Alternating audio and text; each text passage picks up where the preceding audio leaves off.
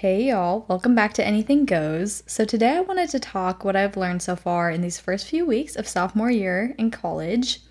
I know about a month or so ago I released All Things College, but this one pertains a little more to what I've learned so far this year, and we'll delve a little bit deeper into what that looks like with Type 1, as well as things that don't even really pertain to Type 1. So, also in this last episode, I kind of talked about all my years throughout school and kind of told stories through that.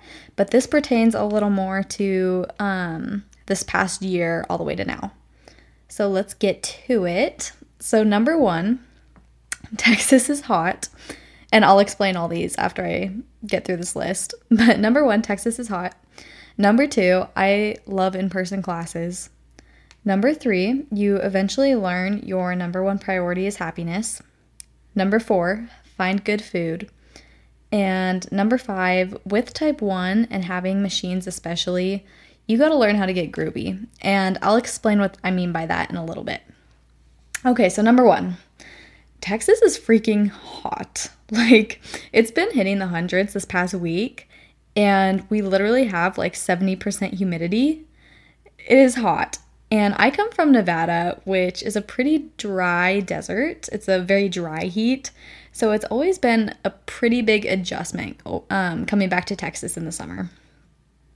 But with heat also comes random blood sugar changes. So the hotter it gets, the lower my blood sugar dips. Even in hot tubs, I literally need a snack before I go in, or I need to turn off my insulin 10 minutes before a hot shower because my numbers are so reactive to the heat. And now with classes being in person, I kid you not, I walk about 6 to 7 miles a day, not including a workout. So in these first couple months of school, I literally plan my eating schedule around classes, which actually works out pretty great because I'm giving a lot less insulin with meals to kind of compensate for that walking and for the heat. So it's low-key a win-win. But another big thing is using your low snacks to your advantage with the heat.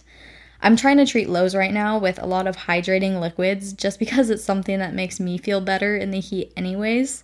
So I'll carry juices around with me.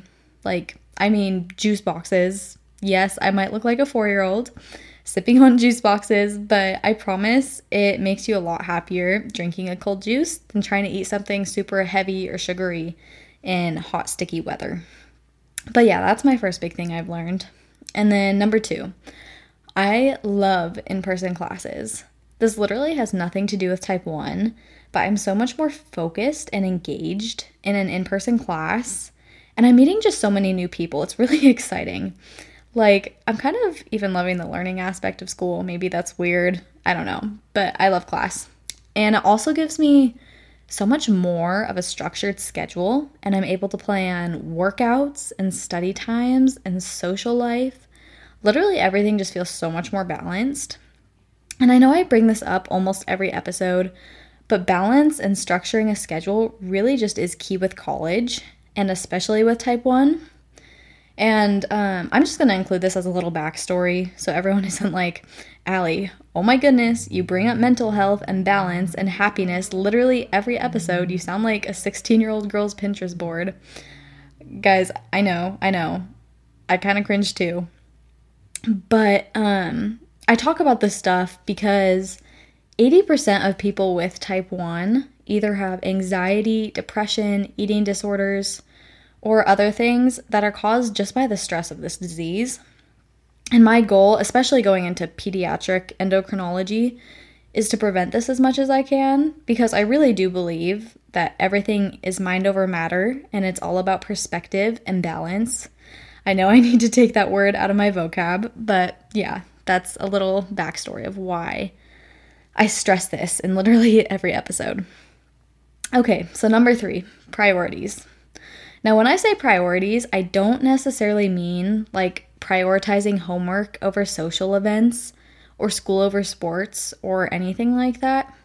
Well, those should be priorities, but what I'm saying is I've really learned that my ultimate priority is happiness. And that sounds so cheesy. I kind of cringe saying it, but I'm serious. Freshman year, I was so concerned with making friends and being perceived how I wanted to be. And trying out all these different hats, seeing what made people happy. But at the end of the day, it was honestly so exhausting. Like, I've really just started doing what makes me happy and understanding that if it's meant to be, it will be. And if it's not meant to be, it won't. If they're meant to be my friends and I put effort into them, they'll put effort back into me. And if it's not, they're a loss. Like, you can't hold that against yourself. I really think I've started to love myself, and I know I love people deeply, and I'm funny and a good friend, and I need to understand that it's important to protect those things. We need to hang out with people that fill us with happiness and help us grow into who we want to be versus just trying to make all these friends and trying to be in this group and all of that stuff. I don't know. I feel like now it's so much more of what's going to make me happy. Are these people fulfilling? And also just not being afraid of being alone. I work out on my own every day. I'll get lunch on my own sometimes just because I feel like it. And it's really just a great feeling knowing I'm starting to develop this sense of a genuine, happy independence. And in turn, it's going to attract like-minded people. So yeah, in a nutshell, just prioritizing your happiness, I think, has been really an essential thing I found in college. Number 4, find good food. Y'all, when I say the freshman 15 was real last year, like, it was legit. Our food halls are okay, but there's a majority of not so awesome healthy options. And I don't know, like, I literally left last semester being so excited to go home because I really was just craving a healthy home-cooked meal, because that's just how I operate. So this year I went out and found some great food options, and I shop a lot more for myself now and make food in my room a lot more. And honestly, like, eating well and exercise makes me so much happier of a person because it makes me feel good.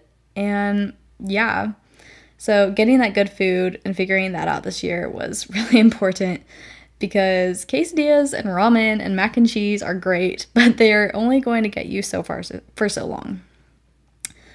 Okay, and number 5, you gotta learn how to get groovy with your type 1. So I explained the heat thing with Texas and how I figured that out, and that was a good example. Or like with pump sites, really thinking about what you're going to be doing that week and placing your sites off of that has been really impactful to my numbers. I know I explained this a little bit in my last college episode, but I'm going to add on. Like, if I'm going out somewhere fancy and I have to wear a dress, I know not to put it on my arm because the wire isn't long enough to clip to a spandex band. And it also gets caught really easy.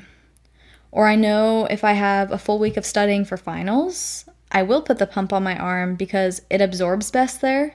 So when I do get stressed and blood sugars rise, I know that the insulin will be most effective.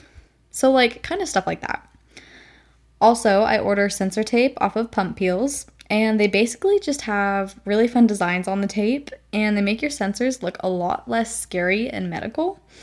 And I've kind of noticed they make me a little more confident as well, especially if they're showing to the public. I actually just ordered some today, and I have an American flag pump peel coming in, as well as a cow print one, so super stoked about that. But yeah, so really focusing on things like that with your type 1. But those are my 5 things I've learned so far in these first weeks of college, and I'm so excited to see how the rest of the year goes. I'm literally already loving it. And I just wanted to put it out there that I'm starting to host interviews on my podcasts here and there. So if anyone has a story they'd love to share or are interested in that process, feel free to contact me through my Instagram or through my website in the contact section. And yeah, that's about it.